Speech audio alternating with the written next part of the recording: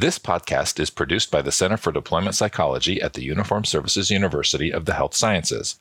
The views expressed are those of the speakers and do not necessarily reflect the opinions of the Uniformed Services University, the Department of Defense, or the U.S. government. In addition, references to any specific companies, products, processes, or services does not necessarily constitute or imply endorsement by the Uniformed Services University, the Department of Defense, or the U.S. government. Welcome to CDP's podcast, Practical for Your Practice, where we give you actionable intel to support what you do. One colleague to another.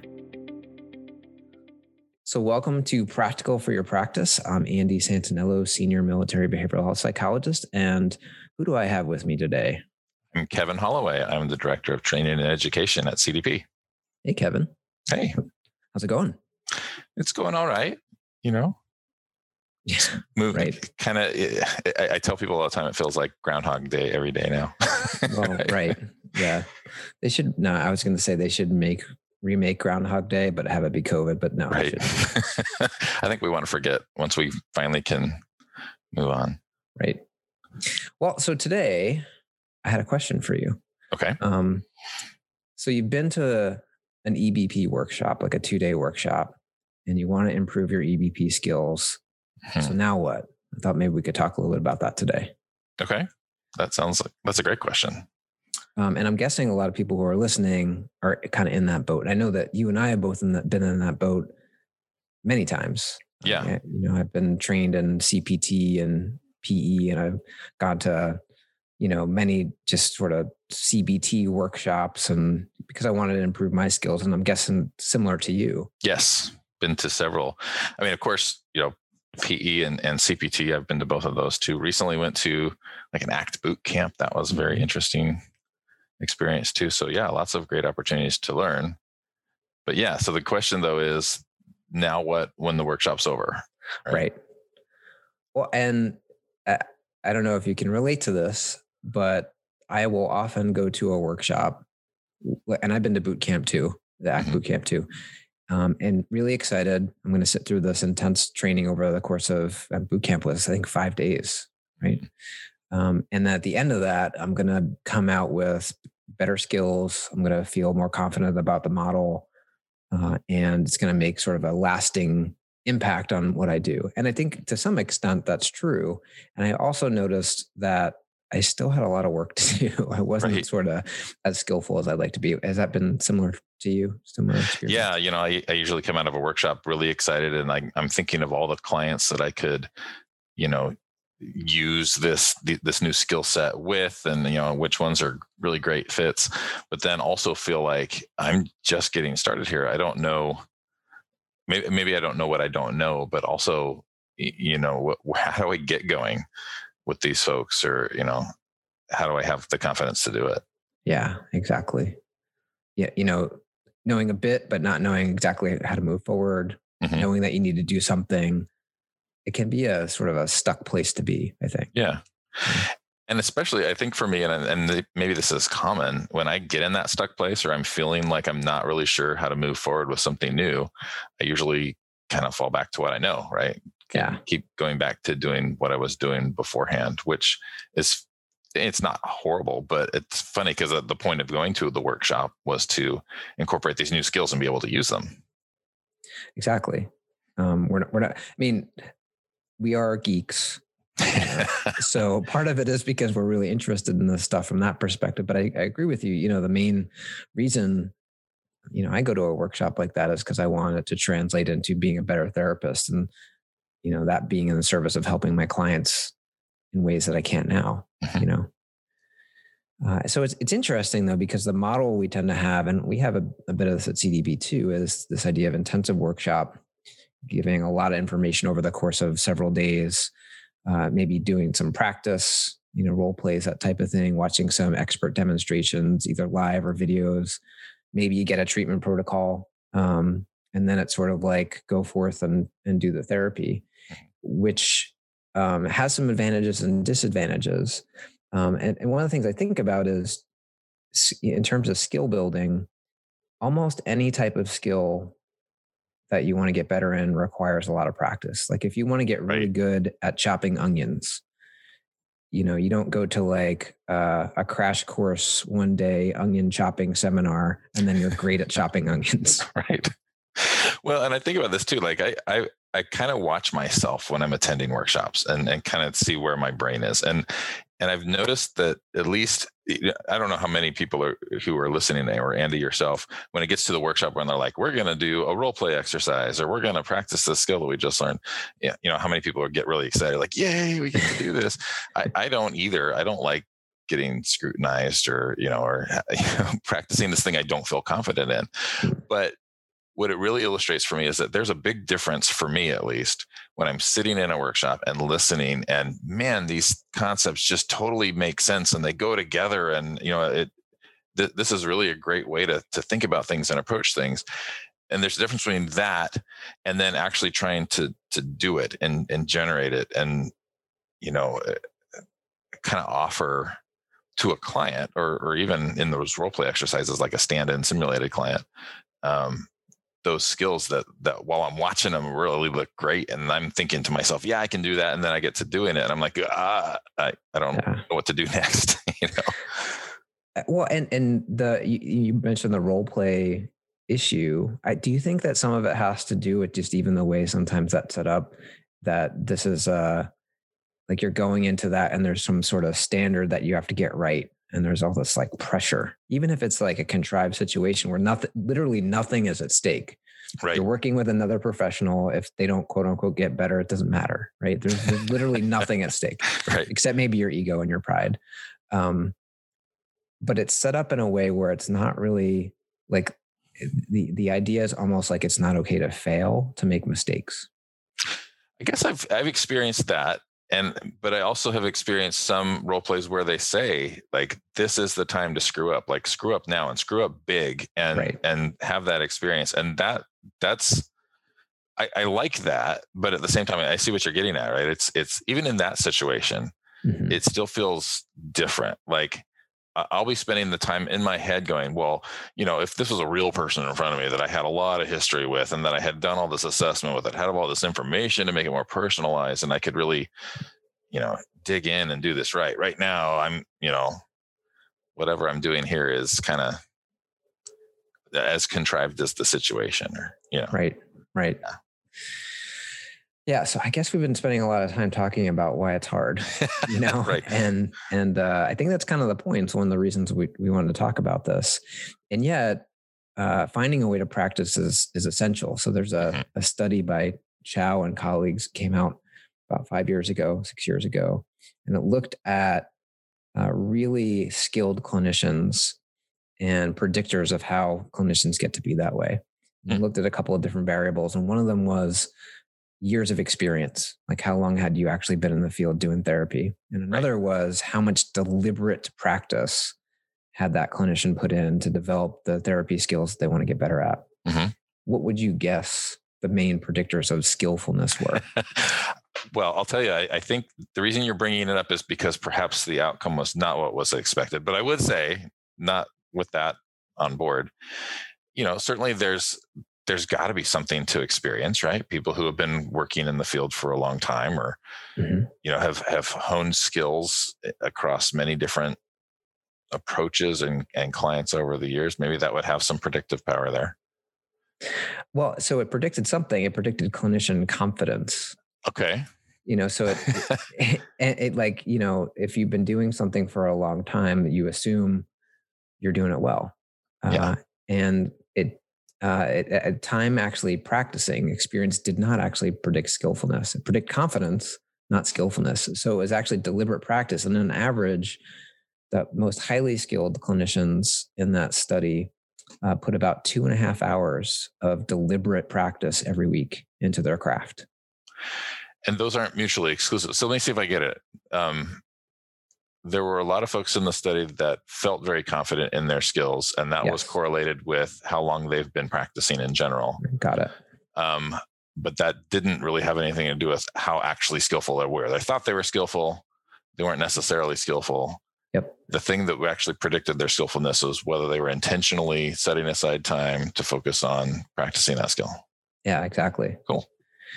So kind of eye-opening. I mean, it makes a lot of sense if you think about it. Yeah. I think one of the things that all of us as clinicians need to keep in mind with that is, like when we first start out, I remember when I was in graduate school and seeing my first clients, I didn't feel confident at all. I felt very not confident. And I think you're not alone in that. Yeah, I know I'm really putting myself out there. And over time, I think I've gotten to feel more confident with the work I do. It's not always the case, but certainly I feel more confident. And at the same time, like I wonder, does that mean I'm better at certain things than I was in the past, or I've just sort of habituated to the anxiety of being in that situation and it's more familiar. And so it maybe the feeling of confidence is not the best indicator of whether or not you're good at therapy. Right. What if the better indicator is your schedule and noticing how much time you're putting in every week, to actually improve your skills.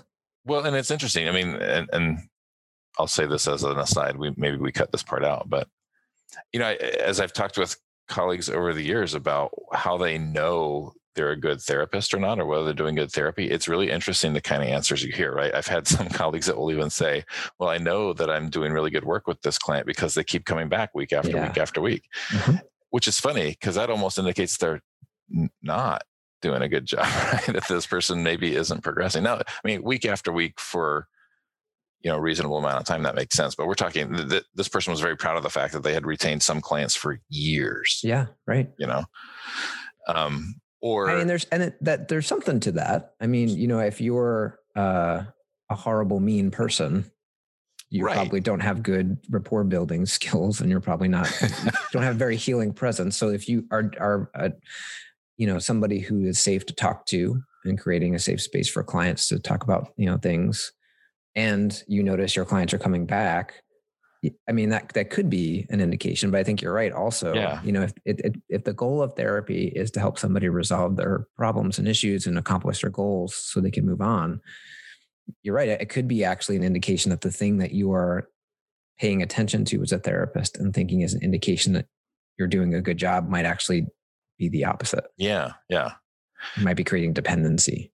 And I agree with you too, that idea that, that lack of anxiety, perhaps, so that you're feeling very comfortable in what you do, is often used as an indicator that I do a good job because I feel like I do a good job. Exactly. So, okay. So back to that study then, how did it look at how much time people were putting in intentionally? And by the way, I think this is important enough study that you brought up. We should include it in our show notes that for people to be able to access them later. Yeah, agreed. Well, we have the technology to do that for sure. By the way, I love it when we're recording things and people just open the door into my office. Just my favorite too. I'm waiting for my dog to start whining at me. Pretty soon. He's sleeping, but as soon as he's ready for his walk. Yeah, we can include that. So the key seems to be deliberate, and this is just one study. So I don't want to overgeneralize, but deliberate practice. So to go back to that silly metaphor of like getting good at chopping onions, like getting lots of onions and practicing your technique over and over and having an idea of what a good technique is. So having some framework. And I think this is where maybe attending like an intensive 2-day workshop and seeing, examples of expert demonstrations come in to get an idea of what the skill looks like when it's done correctly. So you have some way of judging whether you're doing it right or not. So like knowing what an onion looks like when it's chopped up and watching videos of how to do that in the right way. And then repeating that action over and over and over again to hone that skill. And then to continue practicing afterwards to sort of maintain your efficiency. So 2 thoughts. What you said earlier about how long or how much intentional practice to do. And I think we've all heard some of those other things, whether it's studies or even just sayings, right? That in order to become an expert at something, you have to put in like 10,000 hours. Right. This is incredibly daunting amount of of practice time into it. How does that square up, number one? And then the other thought I had is that in some ways that's not at all different than what we're asking our clients to do, right? Like, Mm-hmm. for example, I mean, thinking about prolonged exposure therapy for PTSD, we're asking people to think about memories that are really distressing and to go do things that previously have been really distressing. And we'll sometimes have clients that will say, well, I think about this all the time. How is me thinking about this in your office going to be any different? Or how is this, how's it going to be any different for me doing it this way? And, one of the things we tell them is, well, we're going to do it a little differently than what you have been doing, just kind of, on your own. We're going to do it in a way that will hopefully be more therapeutic. And so it sounds to me partly what you're saying, this is an intentional practice. It's not just, well, I went out and I've been seeing clients now and kind of drop, I feel like I'm doing this well, but you're intentionally focusing on your skill building. Yeah. Deliberately focusing right on your skills and putting practice in. Well, it's interesting because that 10,000 hours statistic or benchmark, I'm not going to remember the names of, and actually maybe we can do some research and put some citations in here. But my understanding is that research was done with really sort of high level expert performers in different areas. So we're talking about like master musicians and professional athletes, people like that. And in that research, it suggests that to be at that sort of elite level, sort of the 1% of the 1%, 10,000 hours is about the average amount of time of practice that you need to get in. And that's sort of been generalized and extrapolated to mean that to learn a skill, you need to put in 10,000 hours of practice. I watched a really interesting TED Talk a couple weeks back by a guy named Josh Kaufman. And he talks about this issue of skill acquisition. And, he basically suggests that it takes only about 20 hours of focused, deliberate practice to get competent in something, which is a whole lot more reasonable than 10,000. It's definitely more reachable. Yeah. I mean, so you're right. I mean, sometimes we put on ourselves that requirement or that expectation somehow of being this excessively elite expert level, when really, for our clients' sake, good enoughness is good enough. Like, right, being competent at these skills is really what we're looking for. That's the goal. Yeah. Like, we don't have to necessarily set out a goal to be Edna Foa if we're going to do PE, right? Or Patricia Resick if we're going to do CPT, or Steve Hayes if we're going to do ACT. In fact, if that's our goal, like, we're never going to achieve it. Exactly. And if that, and frankly, which paralyzes us, right, from even trying to get better. And it paralyzes the field if you think about it, because if that's what we all have to shoot for, then there's really no hope that we're going to disseminate EVP, because like none of us are ever going to be able to do it exactly like they do it. Right.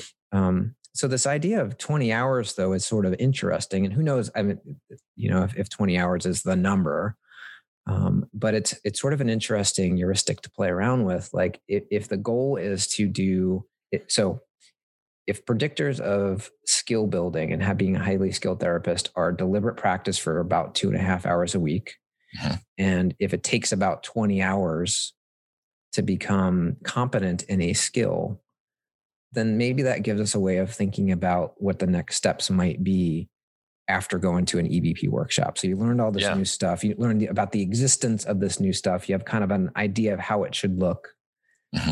You also recognize that you're not there yet. So, Kevin, what might be, so you're a PE trainer at CDP. Yeah. What are some of the sort of like the key skills that you would sort of think somebody might need to be able to, if you really to break down the protocol and sort of the key therapist behaviors that somebody needs to do really well to make PE successful? What might be some of those things? I mean, one of them is just simply, how do you talk to your client about rationale? I mean, in PE, we do a lot of discussion about rationale. We talk about why we're going to do things. What do we think is going to benefit the client for some of the exercises that we're going to do together? And when I've been teaching workshops, and I think back to when I first attended a PE workshop as a learner, again, it's one thing to hear that stuff from a presenter tell you what the rationale and the reasoning is. It's totally different to talk about it when you're less familiar with those concepts, to somebody who's brand new. So, I mean, that just practicing that, whether that's focused practice on just, talking about these concepts in a consumable way for a client, stumbling over your words and giving yourself permission to not say it perfectly, I think would be an important piece there. And then if I had to come up with a second, I think the second is to maybe practice not rescuing. Mm-hmm. And it's weird to practice a non-skill, right? Or to practice the absence of doing something. But I think for a lot of new PE therapists, one of the things that's difficult is we all go into this field because we have these images in our head of helping people to feel better, right? Like we want them to not, and I'm saying this really generally, I'm not necessarily saying this about a specific approach, but the idea is that we want to help people either to live more authentically, or we want them to decrease symptoms that are interfering with their functioning. And sometimes part of that process is uncomfortable for the therapist, right? Absolutely. Yeah. And we want to jump in and we want to kind of rescue the client from the hard work they need to do, because in that moment it feels uncomfortable. So, I mean, that skill, practicing not rescuing from that discomfort when it's needed. Well, two things you mentioned there. One is, first of all, learning maybe the key points of the rationale, but also practicing talking about it. And I liked what you said about stumbling over your words, so saying it out loud over and over again kind of will help you to notice maybe those places that you're not really fluid with it. Yeah. And make you think a little bit, because it's one thing. I'm not sure if you've had this experience where you've had to write something down that you're planning to say, and then you say it out loud and it doesn't work. It's a similar thing here. Maybe one skill that people could work on, just a micro skill, would be learning the rationale and maybe breaking it up into parts and then just saying it out loud over and over again to get some fluidity with it. And the second part I thought was really interesting, because you talked about it as a non-skill, but as you were talking about it, to me, what I was thinking is it's really this sort of ability to bear witness to another human being who's in pain, and find that balance between being engaged and present, but also not interfering with them emoting, saying what they need to say. I like how you say that. That really does capture it. So, I was thinking, like, how could somebody practice that?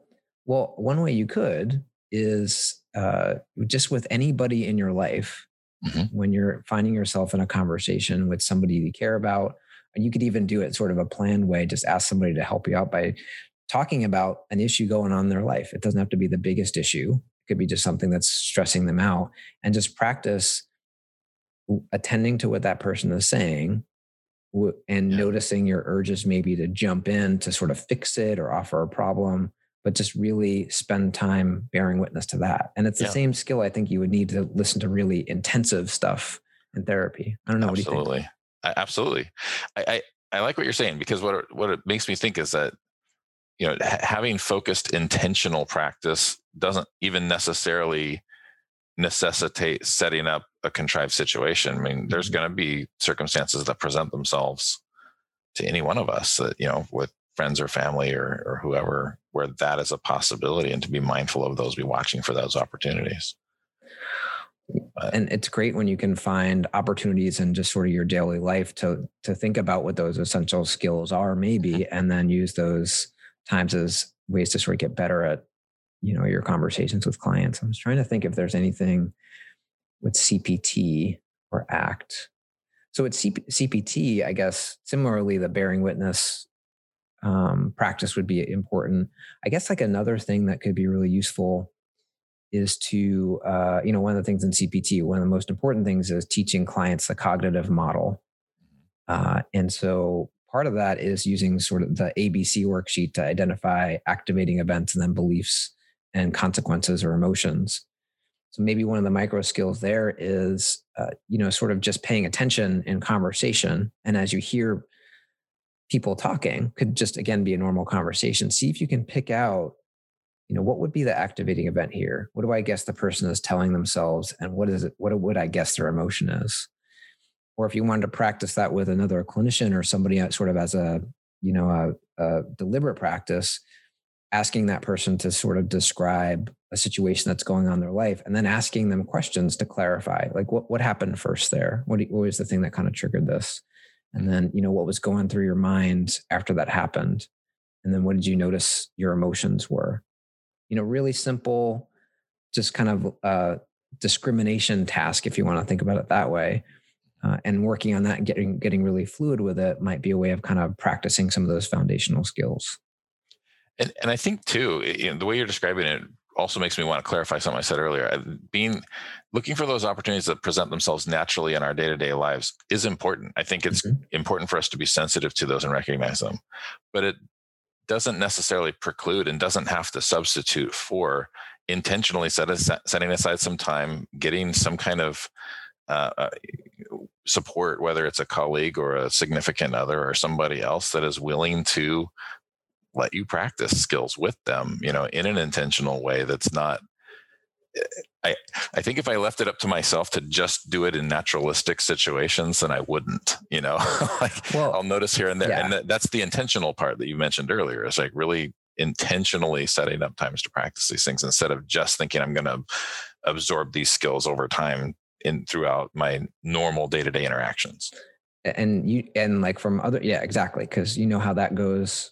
And I know how that goes in our daily life when we say, I'm going to work on this thing in my life. And then if you don't sort of set the time.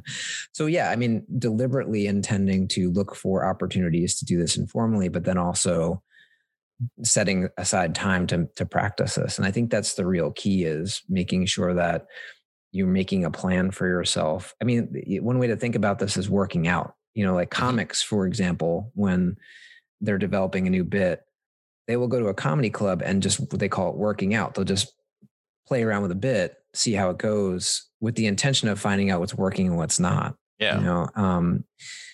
Before they sort of work it into their main routine. And I think that's something that therapists can do too. And maybe not go to a comedy club and do it, because I don't think, you could, but just setting aside a certain amount of time each day for deliberate practice on some of these key skills might be a way to sort of bring this forward, which kind of brings me to consultation. So One of the things that you and I think all the other trainers at CDP preach about is, the importance of consultation. Yet. And it's funny, like there's so much to say about that.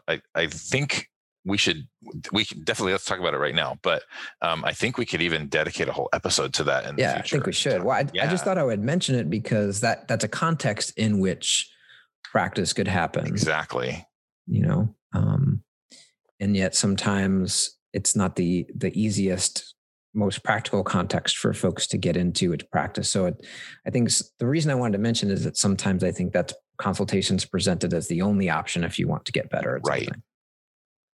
I agree with that. That it's certainly not the only option, but it's a pretty good one. And I wonder, we can certainly explore this more in a future conversation, but I wonder if some of the reasons why consultation is tough for some folks is because of exactly what we talked about earlier with the article you brought up, right? That folks who have been practicing for a while, and I mean practicing as in being a behavioral health provider for a while, feel like either going to consultation means they're not confident in their skills or that they're somehow not skilled, or going to consultation means they didn't pay attention enough in the workshop, right? And absorb all the skills naturally.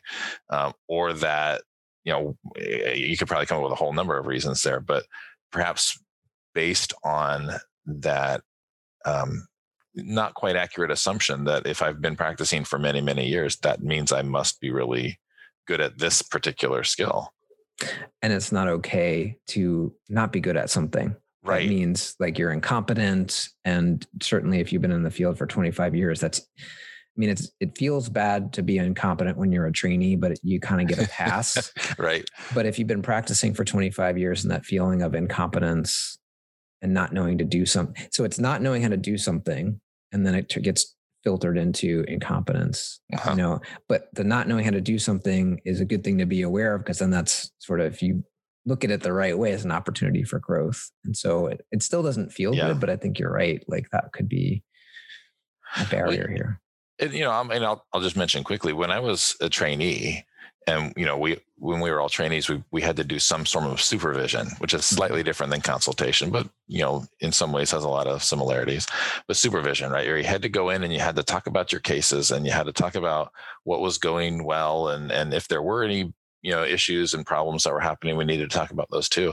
But I remember this pull to go in and present, if you will, to my supervisor, all the ways that I really didn't need their supervision, right?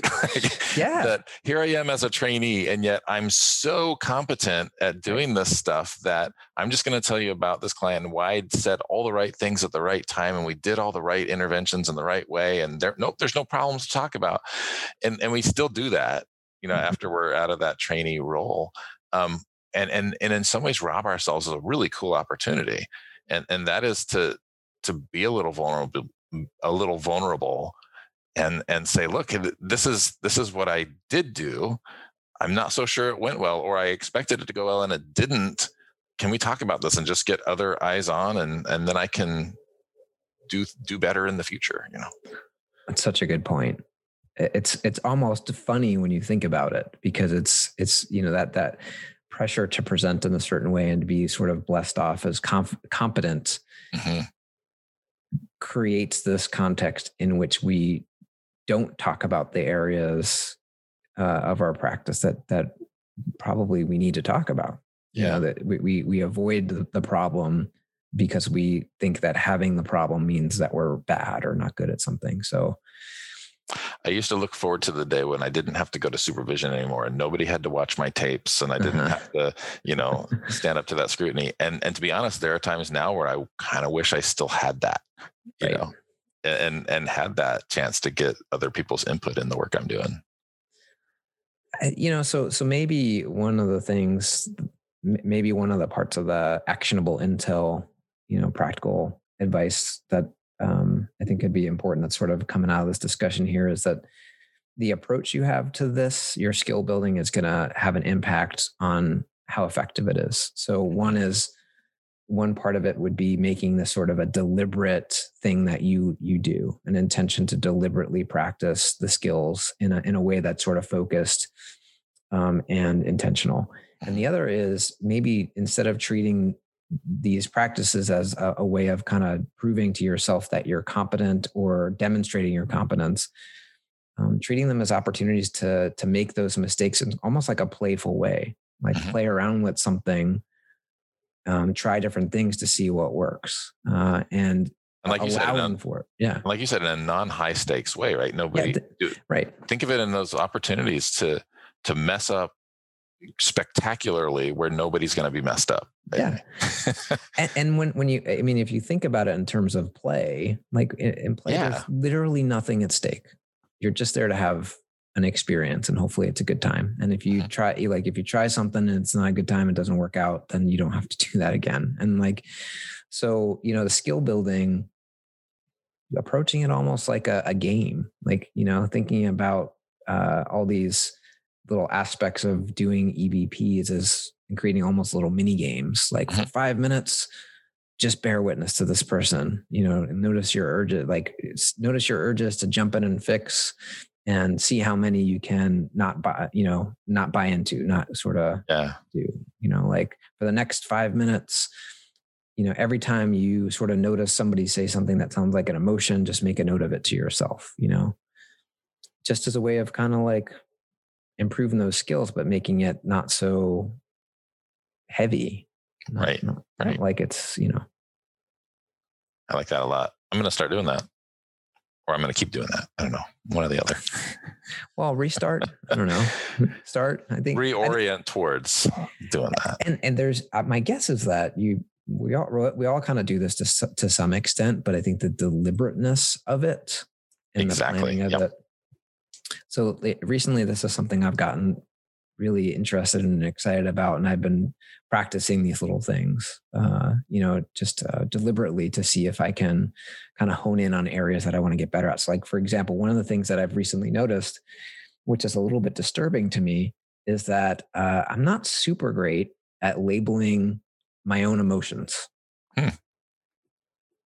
which is all evidence that I'm incompetent, right? As a therapist. Right. Like, if you're a therapist, you need to be completely firing on all cylinders as a human being. Right.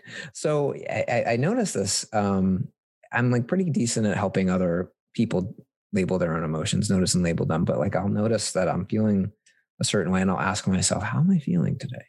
And I'm a sort of a loss for words. So I've been practicing every time I notice my mood shifting, just like we teach clients, to take a minute and put an emotion word next to it. And if I don't know what the right label is or it doesn't feel right, I go back to an emotion wheel and sort of look through it. And I'm starting to sort of build my vocabulary that way. So really simple, sort of task. Really, it would be really easy for me to just ignore that because it's sort of like I quote unquote should know how to label all of my emotions all the time. Right. As an emotionally intelligent therapist. But if I took that approach, I wouldn't grow. So instead, I'm using that as an opportunity to grow. So that might be an example of something people could try. I think it's a great one. It reminds me, and I know we're running out of time. It reminds me of an experience that I had not so long ago where, I was working on some self-improvement things, and it was the program I was working with included a lot of, very obviously nakedly CBT principles. And I found myself at times where it was difficult. I had to remind myself, I tell people all the time to do these things. And if I can't do it myself, right, or if I can't, not if I'm not really good at it, but if I can't commit to doing these very things, that's something I need to be aware of and work on, because, I'm asking folks to do that all the time. And if I believe in these principles, then I need to commit to doing them too. So it was really eye-opening as well to think about, me personally committing to doing the things that I ask people to do all the time, and taking the opportunity to practice that and having that experience. Yep, absolutely.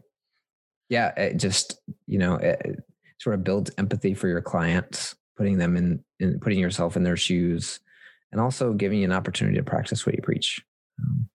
Yeah. So as we kind of wrap up here, and I'm going to put you on the spot again, so get the wheels turning.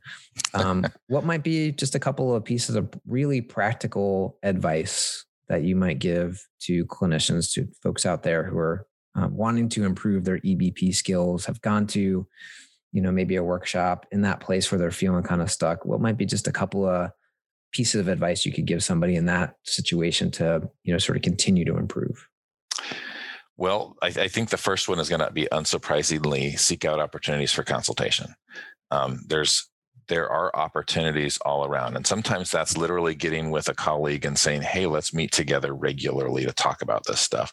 It might be joining a group that already exists.